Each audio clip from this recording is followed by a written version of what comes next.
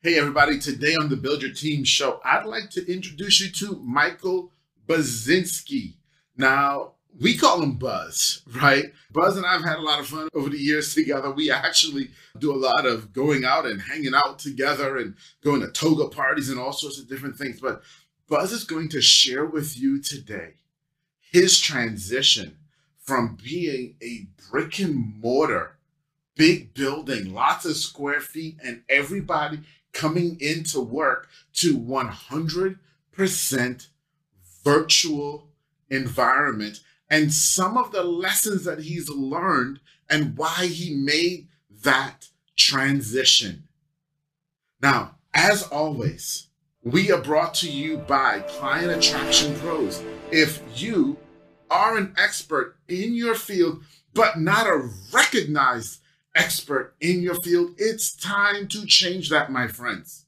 It is time for you to become the thought leader that your business and your field needs you to be. And we at Client Attraction Pros can help you do just that.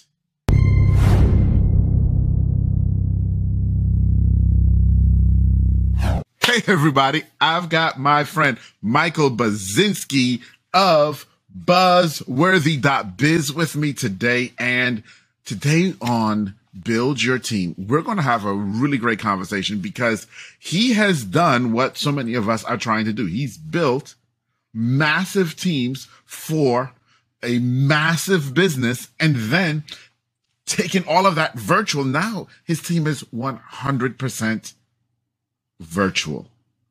So if transition is a question that you've been asking about, if fully remote versus hybrid is a question that you've been asking about, yeah, we're going to tackle some of those today, while we also learn how he is literally helping people double their revenue. So you're going to learn about how to get better staff and double your revenue. Michael, welcome to the show. Thank you. How are you? That was a wonderful introduction. Love it. You are worth it because you are buzzworthy, my friend. I love it. I love it. So don't take his low key thank you to me any kind of way. He is full of energy, full of life. One of the things that, first and foremost, one of the places where Michael and I really kind of bonded was at a toga party. Toga. Dressed up as in our togas and having fun. I don't even know. There wasn't even an occasion, right? We were at TNC, I think. We were at TNC, yes, but there wasn't a reason to be wearing togas other than just the fact that we decided to theme the party togas, or whoever, Dave, who was throwing the party, Dave, I think togas. That was his idea. Yes. He decided that, everybody's in San Diego, therefore we should be Sparta. There it is. Just tell us a bit of your history. Tell us about Buzzworthy.biz and what your transition has kind of been. Sure. Actually, that's a great way of going through it. So I was actually in the service for 10 years after running up a couple of corporate ladders in sales and marketing. They wanted degrees for me to get where I wanted, or I ended up just running into a lot of politics I didn't really enjoy at the corporate level. And so I joined the service as third generation Air Corps. I flew on a plane called AWACS, which is Airborne Warning and Control System 707, with a radome on top. I was a computer tech there for almost 10 years. And all the while, I was also trying to be a rock star. I was a professional jazz trombonist at the age of 13. That band. Is that right? Yeah. That band broke up when everybody went to high school because we were all in junior high when that band got together. Our conductor tried to keep us together, but high school got in the way for most.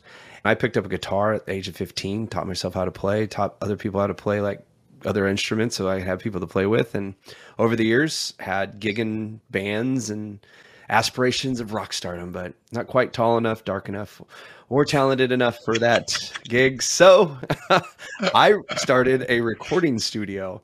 And about a year into that, I got out in 2005, started BuzzBiz Studios, and it was a recording studio. I had a horrible experience with recording studios as a musician, a working musician. So I wanted a working musician studio. At the time, I had just gotten a divorce. I was up in Alaska where I opened the studio. Lots of things I didn't think about, but I just dove in. I literally had no safety net.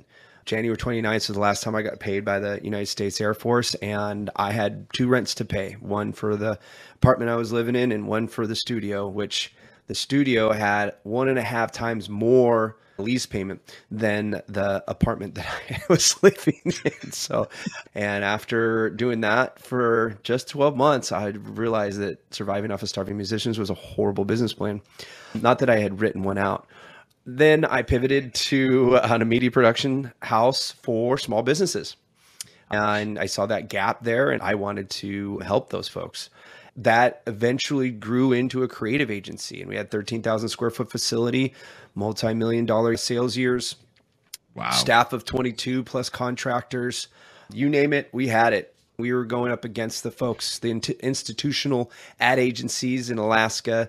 And we were starting to encroach on their clients because anything that they were hearing about us and they were coming to us, and we're like, yeah, sure, we'll do that. Oh, you're not going to charge us all these other things. And back then I didn't realize what we were worth. And so we were always a little less expensive than the competitors. And I had no idea. I was just basically growing my business broke. And so in 2018, I decided that it was time to do something about my life because I had a job. I was CEO and I was sick and tired of it. I wasn't playing with clients. I wasn't getting to do creative stuff. I was just always dealing with the building and employees and blah, blah, blah. And Yep. I wasn't getting paid what I was worth compared to what revenue we were bringing in. And so I told everybody to go home. At the end of 2019, we relaunched what is now called Buzzworthy Integrated Marketing. I went from 13,000 square feet down to 1,300 square feet, and I had a hybrid. I had one assistant in the room. It was actually a 3-room office area. Within 6 months of that, I actually downsized that and went to a VA and staff, and everybody was remote at that point, and went down to 500 square feet. And then from there, within a year of launching, by October 2019, when me and my wife moved from Alaska down to Illinois, I went to a co-working space, and that was our address. Okay. So technically I don't have any office space, right? Right. And so we've been here in Springfield, Illinois since October 2019. Of course, COVID hit.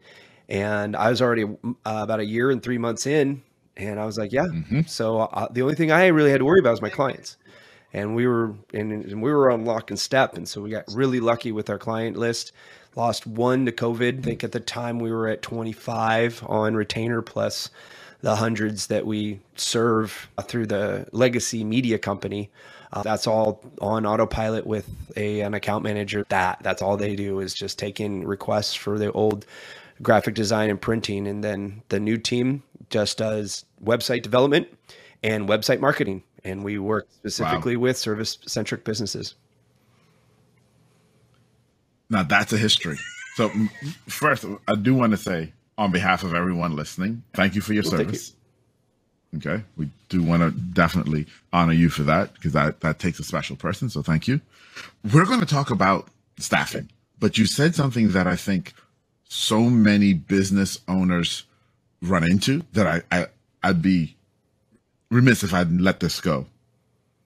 You didn't realize what you were worth.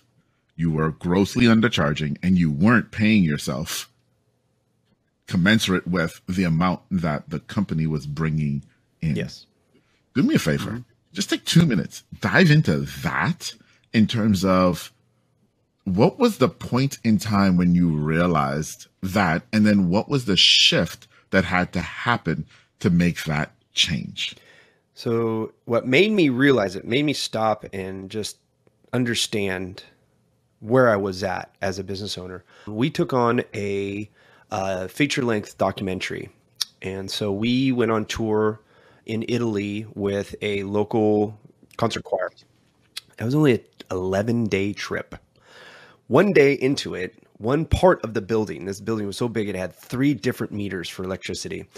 And for some reason, my office manager never could keep track of this one. and it was in this small part of the building that didn't get used all the time, but it powered our print shop that we had in house. And so I get this message saying, "Hey, power went out in the building. We got a notice that the bill wasn't paid." And I'm like, "This is just weird." I was like, "Okay." So I messaged the manager and I said, "Hey, make sure that bill gets paid, get the power on." We had power on by the end of the day, right? Boom, done.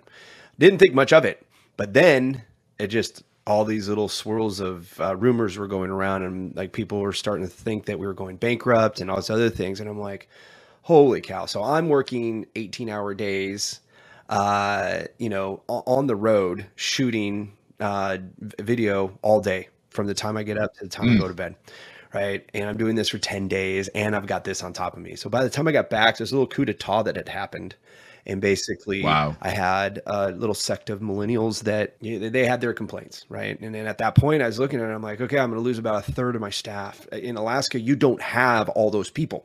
Like, you can't just go, okay, I just need 7 more of those people. So then I'm like, okay, so now I'm going to spend the next 6 months rebuilding this team. It's going to take me another year and a half to get them back up to where we wanted. I mean, we had our culture down. We had everything. Everybody was like super stoked to be there. Had people like, hey, I don't really like Alaska, but I love what we're doing here. So that's why I'm staying, like literally in front of me in my desk. Wow. Same people 4 months later going, "You're a bleep and blah, blah, blah, this is bull crap." And blah, blah. I'm like, what is going on here? And I just could not win for losing. And I'm like, okay, so I keep doing the same thing over and over again, expecting different results. All right, what do we have to do to change this? And I just sat right in front of this gorgeous foyer that we had just built. I was only in this building for like 3 years, right? And it was the biggest pain in the butt. But anyway, I digress. I was sitting there going, if I don't do something different now, I will always be in this position. So how do I change it? Where's my biggest pain point? This building. What's my second biggest pain point? All these employees that I can't seem to keep happy, regardless of who I put over them, regardless who manages them, regardless of all the things we try to do for them. We didn't have any of those cool golden handcuffs or whatever you want to call them to incentivize these young kids to be around. We're going to go remote. There's no reason to have $15,000 hanging over me every month for a building. Just wasn't there, right? That was the big shift. And once I went that direction, I'll keep the BuzzBiz Media legacy name for the legacy stuff that we're eventually putting on autopilot with a team, but not looking to grow it, just looking to make sure those people keep getting taken care of. And we're going to go forward with this new business because it's going to be virtual. That means the culture is going to be different. That means everything about how we do business is different. 15 years in business, all of that documentation, now crap, worthless. Got to start over. And oh, by the way, there are no manuals for this. So I was like, you gotta be kidding me. Yeah. And that's honestly a lot of why we've created this channel, because there are no manuals for this transition to remote first. There is no playbook. Right. And you've got some people like Liam Martin, who I had on the channel a few weeks ago, who are trying, but he's like one guy in the whole world. We need to, as business owners, support each other, because I think so many of us can relate to the story that you just told, in terms of there is something in your business that's an albatross. If you can get rid of this one thing, the business could actually take off and be different, but that thing is holding you back in some way, shape, or form. In your case, the big thing was the building. The secondary thing was the employees. Employee structure in market where you can't just have that kind of turnover. You can't afford it. It takes so much energy to bring somebody up from the lower 48, and then you got to hope they like Alaska. So if they don't like Alaska and they kind of like you, or even if they really like you, hey man, I really like you, but I got to go. I'm like, okay, where are you going back to? Minnesota. I'm like, wait, what? They just want to be close to their families. I had much younger staff back then. And when we went remote, it took me about a year and a half to realize that my new demo for employees was closer to 35 plus. People who had already been there, done that, already been in the agencies, cut their teeth, already had all this experience, because I didn't have the ability to handhold people virtually. What we did know is that documentation was everything. And we used to document a lot. But there was a lot of things that weren't documented as far as the day to day goes, because digital moves so fast. It seemed like it was worthless to do it, because by the time you wrote it, it was out of date. It was But now obsolete. you have to. Yeah. If you're virtual, Yes. you must have that. And so we adopted a program called Trainual. I love it. It's a knowledge base. We can use it for clients as well if we wanted to, but right now we're just using it for the employees, and it's training, onboarding, our PSA, how we do certain things, lots of SOPs, those types of things. All of our policies are in there, vision statements, mission, values, all of that stuff's documented. And so when people come on board, they go through that first. And there's like 2 hours of onboard training that they go through, and we pay for it. I have no problem with that, but I'm not spending 4 to 6 hours bringing somebody through all that stuff over and over again, because it's not like, okay, I hired this person and now they'll always be here. No, it's when they move on. We just had an account manager who out of the blue is like 2 weeks notice, just had a big corporate job that is going to give me everything I need. There is nothing I can say that's going to keep you here. And there's nothing I will say disparagingly about you leaving. That is just, you got to go. This is your thing. This is where your life's taking you, go. And then as business owners, we have to make sure that we understand that people's lives will intersect with us. But that doesn't mean that once we've connected, that they'll always be in parallel with our vision and our mission and where they need to be in their lives. And that's a huge point. And the key word there is intersect, right? All intersections eventually Gotta go. Yep. diverge. Yeah. And they have to. And it's one of the things that we're really big too with our staff is like, look, you're here for a period. I don't know how long that season is, but I insist that when your time is up, you have received more from us in terms of personal and professional development than I can even pay you. Like when you look back at your time, the money is secondary to how much you grew, right? Because that's just great business for everybody. It helps everybody. Good point on that is that I brought a VA in, happens to be a sister of mine. She has fibromyalgia. She hadn't worked for 20 years. She's finally getting in a place where she can, but she can't work all the time. I was like, well, I don't need you all the time. Like, we only take a couple phone calls a day because everybody's emails us. We're digital marketing. It's not telephone marketing. I want her to do more. And I'm like, I want you to start working on my books. And when I was training her how to do the books, I realized that, wow, she doesn't have the training behind the process. So I can teach you a process, but you got to understand the basics. And so over the last year, we got her certified bookkeeper, and now she's certified QuickBooks Online user. It's when my business ends up not being a good fit for her, I have set her up on her resume with 2 certifications and few years of experience that she can go get this type of job with another entrepreneur that was where I was 3 years ago. And and that's so vitally important. I think that's probably why you and I gravitated to each other as well, because ultimately we share those values, and that's one of the big things that we talk about here on this channel is that, you got to hire for fit before you hire for skill.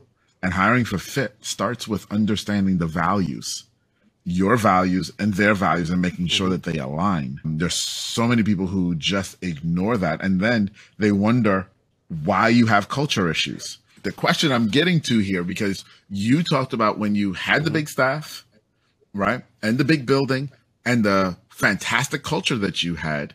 And then you talked about how it transitioned to the virtual first model and a lot of those changes. What I'd like for you to do is let's talk culture. And I want to talk culture on really 2 sides of culture.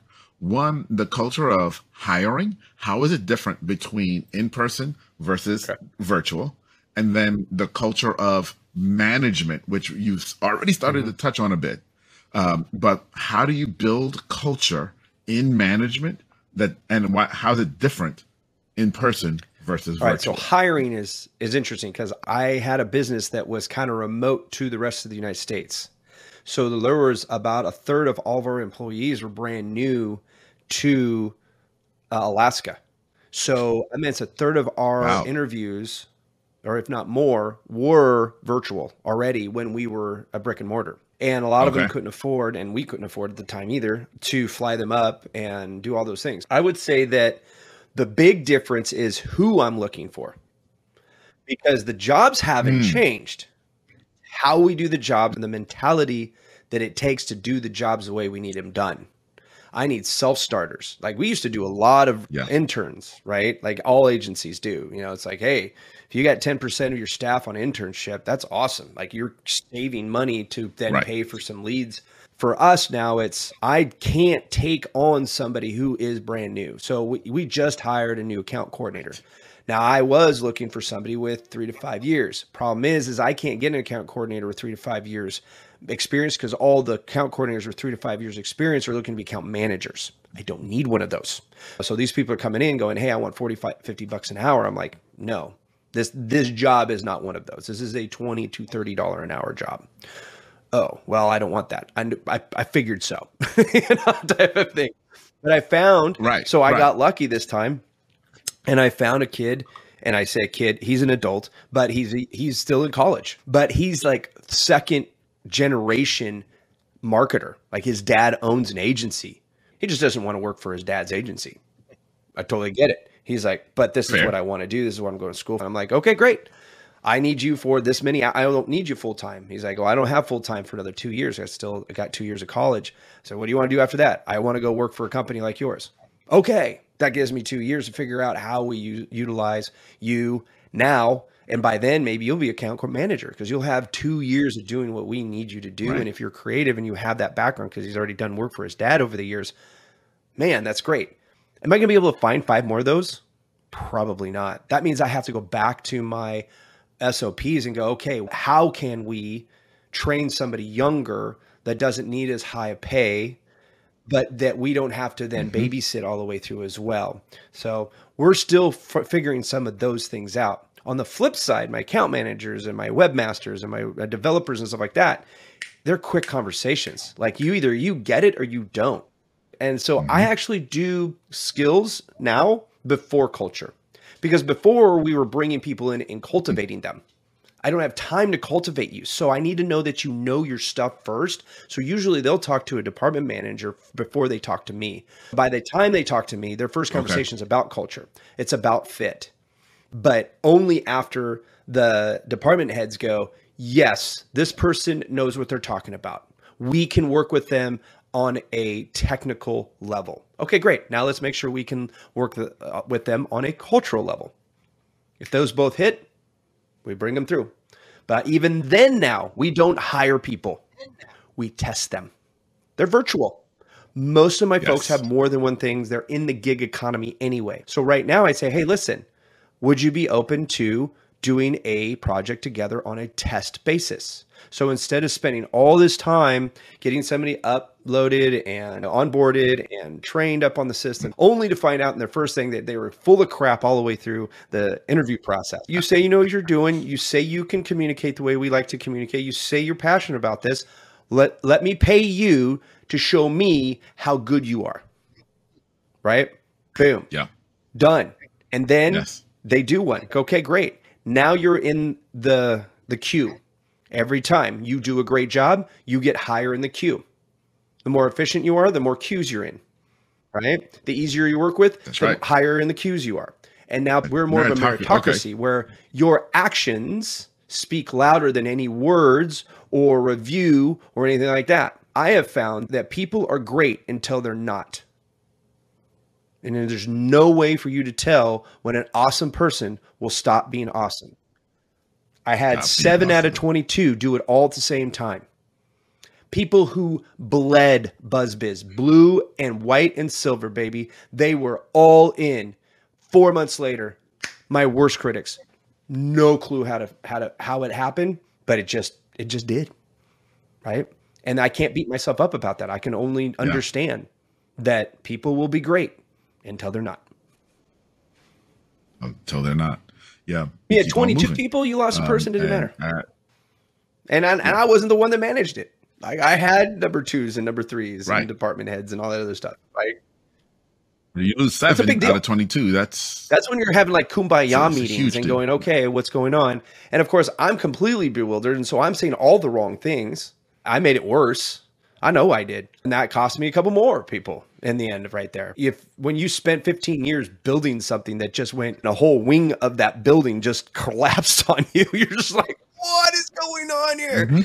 You have no idea where you're at, in the world. And like all of a sudden you have nothing figured out. Your brain doesn't trust itself anymore. It doesn't trust your self-talk. It doesn't even trust what your top people are telling you. You're like, no, that's not right either. Like, none of this makes sense. It's absolutely tough. And I'm glad you made it through. And we all have those pivotal moments. Now on this side, on the virtual first side of hiring staff in the remote end world, it is a different life. I think our processes actually, in terms of the way we look at it, are very similar. In that we hire for fit first. However, you had to have proven your skill too. And we talk a lot here on the channel too about testing people and the test process. So we actually go through a written interview process where if you apply, there's a minimum of 10 email communications back and forth. That's asking all sorts of questions that we need answers back from you, which tells us a ton about what's going on up in here and some of your capabilities. At least, can you communicate your capabilities on paper? For positions, especially creative positions, there always is a test project, paid test project. And get this, I even do my paid test projects before I ever talk to them. There you go. But then, but my time is worth more than the money it costs me to pay you to do a test project. No, I get that. The complexities of website development, because whatever they mess up, I've got to pay somebody else to fix. I will take the 30 minutes. It's up to 30. Like your first call with me is 30 minutes long. No more. Right. But usually if it's not a fit, I'll know in the first 5 and you will not get more than 15 minutes of my time. That's the end of that. Agreed. With mine now, I have someone who on the team reviews all interviews to see if there's something that I missed. And they know if I don't talk about the values of our company, this person didn't get that far. They didn't get that far. It's over. Right? He didn't like them. Let's move on. I don't know what pay seems to be like the thing that's the last thing we talk about. And I actually have started pushing that forward. It gives me 2 things. 1, can I afford this person on my team? Because we have a budget. And then number 2, what does money mean to this person? Because if it's all about the money, then you're probably not a culture fit anyway. So why wait all the way to the end to find out, oh, wait, you're so awesome. I want you so bad, but you're out of my price range. Right. And all you care about is money, which means all this stuff you said about culture was all a lie. It's all a lie. And so I handle that in this way. And we talk about this here too, that number 1, I'll either put it in the job description. Do, but people don't always read it. Usually either, well, but here's the thing, either in the second or the third email communication back to them, I reiterate. So in the job description, I ask them, this is the range, and you have to respond, are you okay with the range? If they don't respond that they're okay with the range, they won't even get a response in email. You're done if you didn't respond to that. Then if they do, usually in the second or third email, then I'll ask again about the range and make sure that they're still happy. And then I ask them why. If once they've given to the price, I always ask them, why do you feel that is, regardless of whether it's low or high? Because some people undervalue themselves. And I actually brought on somebody $10 higher than what their last employer was paying them. And I even paid them $4 per hour higher than they asked for. She says, why'd you do that? I says, because this is what we value you at. Correct. That's another huge point and nugget there that Buzz just dropped in our lap. It's not about a zero sum or the lowest sum game here when you're hiring. You need to pay people what they are worth. And so if you know that you budgeted X and they ask for X minus Y, don't look at that as an opportunity to say, ooh, I'm saving money. Right? If they're truly worth it. Monetizing value is very hard when you talk about other people. And so in your SOPs, in your hiring SOPs, you really should line out, okay, this position has this range.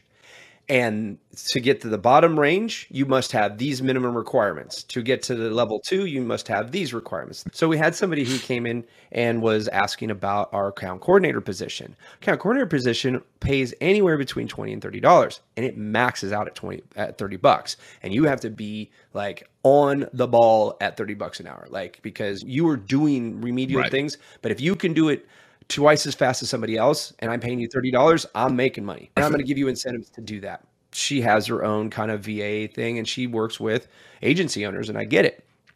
But she was like $45-$50 an hour. I'm like, so this job, and looking at your resume, you're overqualified for this. And I wouldn't be able to even come close to what you would be asking for. So out of respect for you and your experience, I'm going to say you're overqualified for this job, and I wouldn't offer it to you if you even asked for it.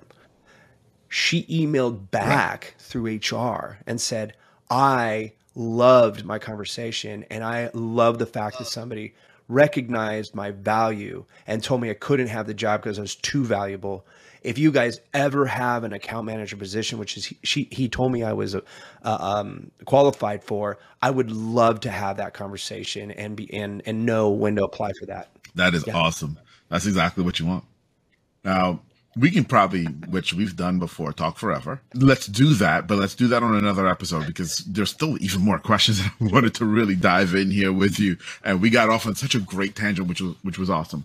But one of the things that I want to also let everybody know is that you wrote a best-selling book.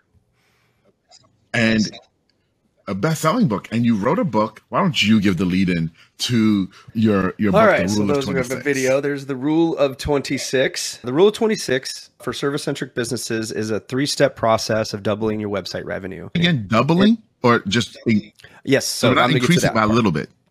Basically, as COVID hit, we were a done-for-you only agency. So if you didn't want us doing it for you, then we didn't really want to talk to you. But then COVID hit, and I'm sitting pretty with all of my clients. Nobody's signing up for done for you. Nobody. Like, everybody's got purses tight. I need to help entrepreneurs. That's why I'm in business, is to help entrepreneurs, out of entrepreneurial poverty, like what I was in for 15 years. What was the one thing that people get in the way of digital marketing is that they don't know how to make money from it. Well, as agencies, we have all these KPIs. Well, if you go to places like HubSpot, where they have like 58 KPIs that they track for success, nobody cares. Like, business owners don't care about the 58 KPIs, right? I think it's too much. I don't even care. Like, I, as a marketer, been doing marketing for 30 years, do not care about that many KPIs. No way. I went on a search for the KPIs that directly impact revenue. And the 3 that I came up with that are digestible quickly are unique traffic, conversion rate, average revenue per client. The Rule 26 states that if you increase your unique traffic by 26%, which, like you said, is not a lot, and then you increase your conversion rate by 26%, and you increase the average revenue per client coming from your website by 26%, you will get a compounded outcome of 100%, or double the revenue coming from your website. Wow. Okay, so I caught that. Okay, so go to ruleof26.com and you can get a paperback or ebook through Amazon. If your listeners want to get the ebook and the paperback, I will give you a free copy signed if you email me at buzz@buzzworthy.biz a copy of your receipt for the ebook. How about that, guys? Get a free signed copy of the book by the author, the best-selling I am now one of those. Yes. author, Michael Buzinski. My Brother, pleasure, man. It was beautiful. Thank you for being here. Thank you for sharing. This is why we do this, because there are real stories, and people need to hear these real stories, because we're all going through similar stuff. And so often we feel like we're alone, but we're not.